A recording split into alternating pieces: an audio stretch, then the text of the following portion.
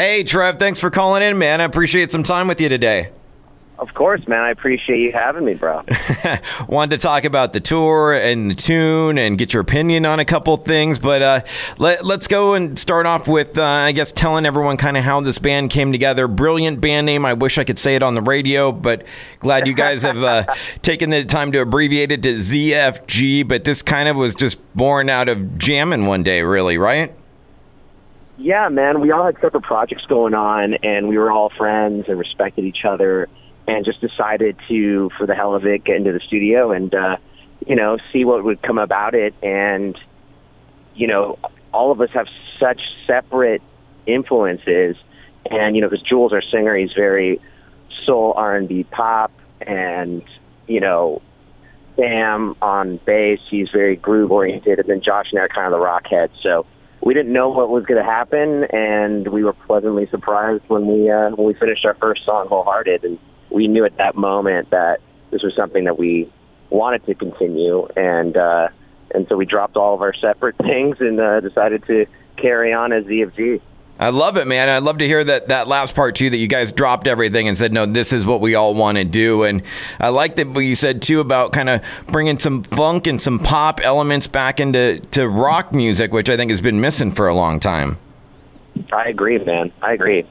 And I really love the tune Special itself. The whole kind of lyrical flip towards the end of the song, it really reminded me of, do you know the Vertical Horizon song, Everything You Want? Of course, yeah. Same. I Am Everything You Want, yeah. Yeah, same kind of idea where it kind of flips at the end. And I love that you guys did that with Special. And it immediately made me think of that Vertical Horizon tune, though. Well, I'll take that, man. I love that band. I love that song, so.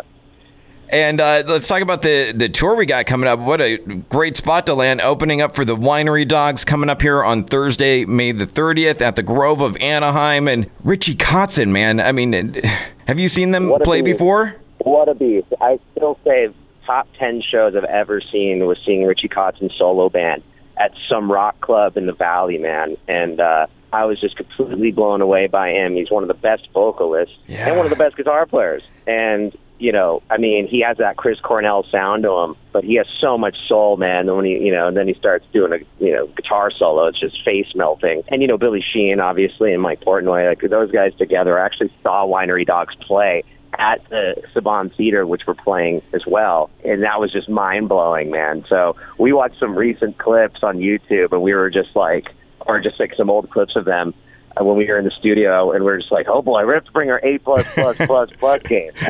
Well, you Trev, tell me you at least play with a pick, right? Because Richie Kotzen doesn't even use a pick. He doesn't use a pick? No, pay attention to the videos. He is not using a pick. The man, that's frightening, man. The man is a lunatic. I'm telling you, no pick. He is a machine with too much soul, man.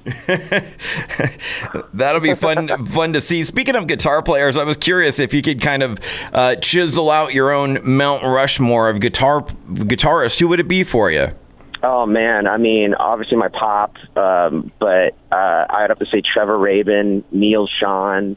David Gilmour is one of my all-time favorites. Jimi Hendrix, Brian May. I love guitar players that sing with their guitar, man. When you can really sing along to a solo. Someone told me I'm gonna have to drop a name here, but Steve Perry, man. I used to come into the recording studios when I was doing my solo record back many years back, actually probably like 8-9 years back. He'd come in and hang out, and whenever you'd hear me play like me trying to do a little shred lick or something, he said, "Let me ask you a question, man." He's like, "Do you want girls in the front row or do you want guys in the front row?" And then being like a 22-year-old, I was like, "Of course I want girls in the front row, Steve." And he's like, "Well, then play front row licks." So that kind of stuck with me. Wow, that's some great advice from Steve Perry. I mean, certainly that guy knows how to write a hit. And the solos that Neil brought to those Journey records, and just seeing how, Steve saying that to me kind of just made me vibe out what it was like, how it was when they were making the Journey record. And those Neil Schon solos are so legendary. And I definitely base a lot of my solos on some of that as well. So, yeah, man, hearing it from Perry, I had to listen, man, and it's definitely stuck with me ever since. You mentioned one of my all-time favorites. I mean, David Gilmour. I mean, that guy puts more feeling in one note than anybody else on the planet. It's incredible. I've had an out-of-body experience watching him play, man. I went and I actually got to meet him and saw the Forum show my dad surprised me by bringing me backstage, and he was the coolest, chillest guy. But I remember Dad and I were standing behind the sound booth, man, and I think David had just held out one note for 12 bars, and definitely my soul left my body. That's for sure. It just hits you in your gut when he does that. It's incredible. I was curious to learn too, kind of, you had mentioned your dad and stuff. Was it him putting a guitar around you, or did you kind of gravitate it to yourself, on your own? And how old were you when you first picked up a guitar? When Toto reunited in like 99, I was playing drums from 4 to 12. And so when I turned 12 and I saw Dad play with Toto, and I just saw like everyone's arms reaching out for him when he shredded it, that was it for me, man. I was like, I want to be up front, and I was always hearing melodies and like song, like chord changes in my head when I would play drums, but I was never able to obviously bring them to life.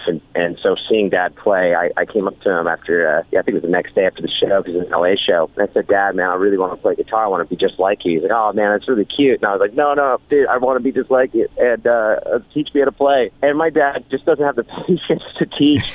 So what he did was he tuned my low E to a D, and then you could just put one index finger and bar it, and it sounds like a power chord. And he heard me do it. He said, all right, have fun. He left the room. And I caught on to that. So that's why I still play to this day drop D tuning, because I taught myself how to play. So I just kind of ran with that. And then he kind of saw that I was kind of developing my own sound and the chords I was kind of finding. And he's like, man, I don't want anyone to touch that. You got your own vibe. So it was the best thing he did, was actually not teach me, so I can have my own sound, my own voice, Yeah, and then I'm sure at the same token, go to him if you do need, hey, what's this one thing, or I'm having trouble with this or that. You can always hit him up if you need to, kind of like a lifeline if you need it. Oh, 100%, man, 100%. And I'll ask to, show me a fun lick or something like, or a trick, like something that sounds hard, but it isn't, It's like the stuff that everyone's like, yeah, that's really cool, but it's really easy. Like, teach me some of that stuff, man, because I've just never been that much of a bedroom guy. I've loved songs. I've never really been the guy that practices a lot of scales or anything like that. So the fun tricks are my favorite. I was going to ask, I always like to ask guitar players too, because they always say with singers, like that person was touched. But guitar playing, do you have to be touched, or is it just really, you got to put in the work and practice? If you could put that on like a scale of justice, like how do you think it would tip versus God-given and ability and practice? I'm a very spiritual person, man. So I do believe that we're all here for a reason, and everyone's given a gift, and we're all here to bring whatever that gift may be to the world. And when I was able to pick up a guitar and just play it and catch on so natural, and to realize that I've never had a lesson, but I'm able to play really well and connect with people with my playing. And I feel that I just say that I'm a vessel, man, that like I'm kind of just, channeling something else, and I'm just the passenger. And I'm kind of in awe most of the time is when you let your ego go and you just kind of let something bigger than you kind of do its thing. You tend to play the best you play and write the best that you can write, That's awesome, man. I've never picked up a guitar in my life. Played drums a little bit, but figured I was better off playing other people's music for a living than my own. Well, man, you got that radio voice, man. I'm not going to lie. Oh, thank you. I appreciate that. You have that voice that would soothe my stress driving to work. I wanted to ask you, get your opinion on a couple of things. A little game I like to play with everybody. And, the couple of years ago, there was the big four of heavy metal that kind of encapsulated, like the 80s thrash movement. It was Metallica, Slayer, and Anthrax and Megadeth, and that kind of made up the big four of 80s thrash. And I kind of want to evolve that into the 90s and encapsulate the rock of the 90s for what I like to call the Flannel Five. The Flannel Five, I love it. Okay. So I want to know your favorite out of the Flannel Five, which consists of Nirvana, Pearl Jam, Stone Temple Pilots, Soundgarden, Alice in Chains. Who's your number one off of that list, Trev? Stone Temple Pilots, man. Really? Hands down. The DeLeo brothers, man, and Dean DeLeo's guitar riffs are just so original, man. And I feel that, I know that's probably not the obvious choice out of what you just said that asked me. But man, I also luckily have a relationship with Dean as his friend, and his riffs really inspired me personally more of the '90s era than any other of those bands. No, it's great. I mean, and the conceit is that all those bands are great, and that's what kind of makes it tough. But it's great to hear STP getting some love. I figured being a guitar player, you're going to lean a little bit more Jerry Cantrell, Alice in Chains, which I do love Jerry, man. But I mean, I listen to Stone Temple Pilots pretty religiously, so I got to be real, man. Yeah. I can't go with probably the obvious answer, which a lot of people are probably like, what, not Nirvana, whatever. It's no, man, like Stone Temple Pilots 100%, man. Pick a STP tune to play on the radio. Vaseline, dude. All right. And let me get you on one more, Trev. We'll kind of evolve this one more and go more late 90s, early 2000s, and add one to it for what I like to call the new metal six-pack. Ooh, okay. So for this one, we're going to go Rage Against the Machine, Korn, Linkin Park, Slipknot, Disturbed, System of a Down. Woo! Got us go with Rage Against the Machine, bro. Tell me why. Well, Morello's just a huge influence of mine as a riff writer, too. I mean, the more you get into ZFG, you're going to hear a lot of those blues, funk guitar riffs that, Morello really, owns. And he's just one of those guitar players that every riff of his just kind of, leaves my jaw on the floor, man. So those Rage tunes, man, I mean, they were just, I was actually, no joke, we're on tour right now. We just wrapped it up, but I would watch Rage Against the Machine live to kind of get me going before a show. I just watched some YouTubes of them playing live because they just brought so much energy, man, and the fans and those riffs, man, they're inspiring and they get the juices boiling, bro. Are we gonna have some turntable scratching guitar solos on the ZFG debut album then, maybe? Man, probably not. I'm gonna leave that to him, but definitely you'll hear some fun funk riffs that are very Morello-esque. For sure. Do we have any sort of time frame regarding the debut album? Well, man, we actually had to pull out of our tour early to get back in the studio because our touring schedule is kind of adding up. So we had to find a window for us to be able to get in the studio and finish an EP before we hit the road. So we're kind of up in the air of how we want to do it. I know in this kind of time of music, you can kind of release a song every few months and not oversaturate. But I mean, we're kind of a band that gets together and we'll write 5-6 songs in a day. So, I don't think there's going to be any lack of material and material that we're proud of. So who knows, man, it could be fall and the summer, but we're definitely, we're going to be doing a ton of touring this summer. We're actually going out to open for Toto in Europe. Oh, killer. Yeah, I saw those tour dates. That's great. So we're super excited to go to Europe, and those guys are so huge out there, and their fans are so loyal, and the whole kind of cool Beccaro Lukather second generation opening for Toto, and the kind of family affair that it is. The fans are going to love it. We're going to love it. It's going to be a family hang, and just can't wait to debut some new stuff for the European fans, man. Going to be fun. I was going to ask you, too, one other thing on the Toto tip, so to speak. Did you have to kind of explain to your dad who Weezer was? You know what, man? I'm not going to lie. Yes. I mean, he knew of them, of course, but I played him, like, the really big tunes. And he's like, oh, yeah, I know that. But he just wasn't super. He knew that they were very popular, but he didn't know just, But when he kind of came up with the idea of wanting to do a Weezer cover themselves, I played him Hash Pipe and Beverly Hills, and I thought Beverly Hills could be a cool idea because they're all LA, like Toto's from LA, right? So that would be kind of a tongue-in-cheek thing. But yeah, I mean, I definitely had to hip him a little more to Weezer.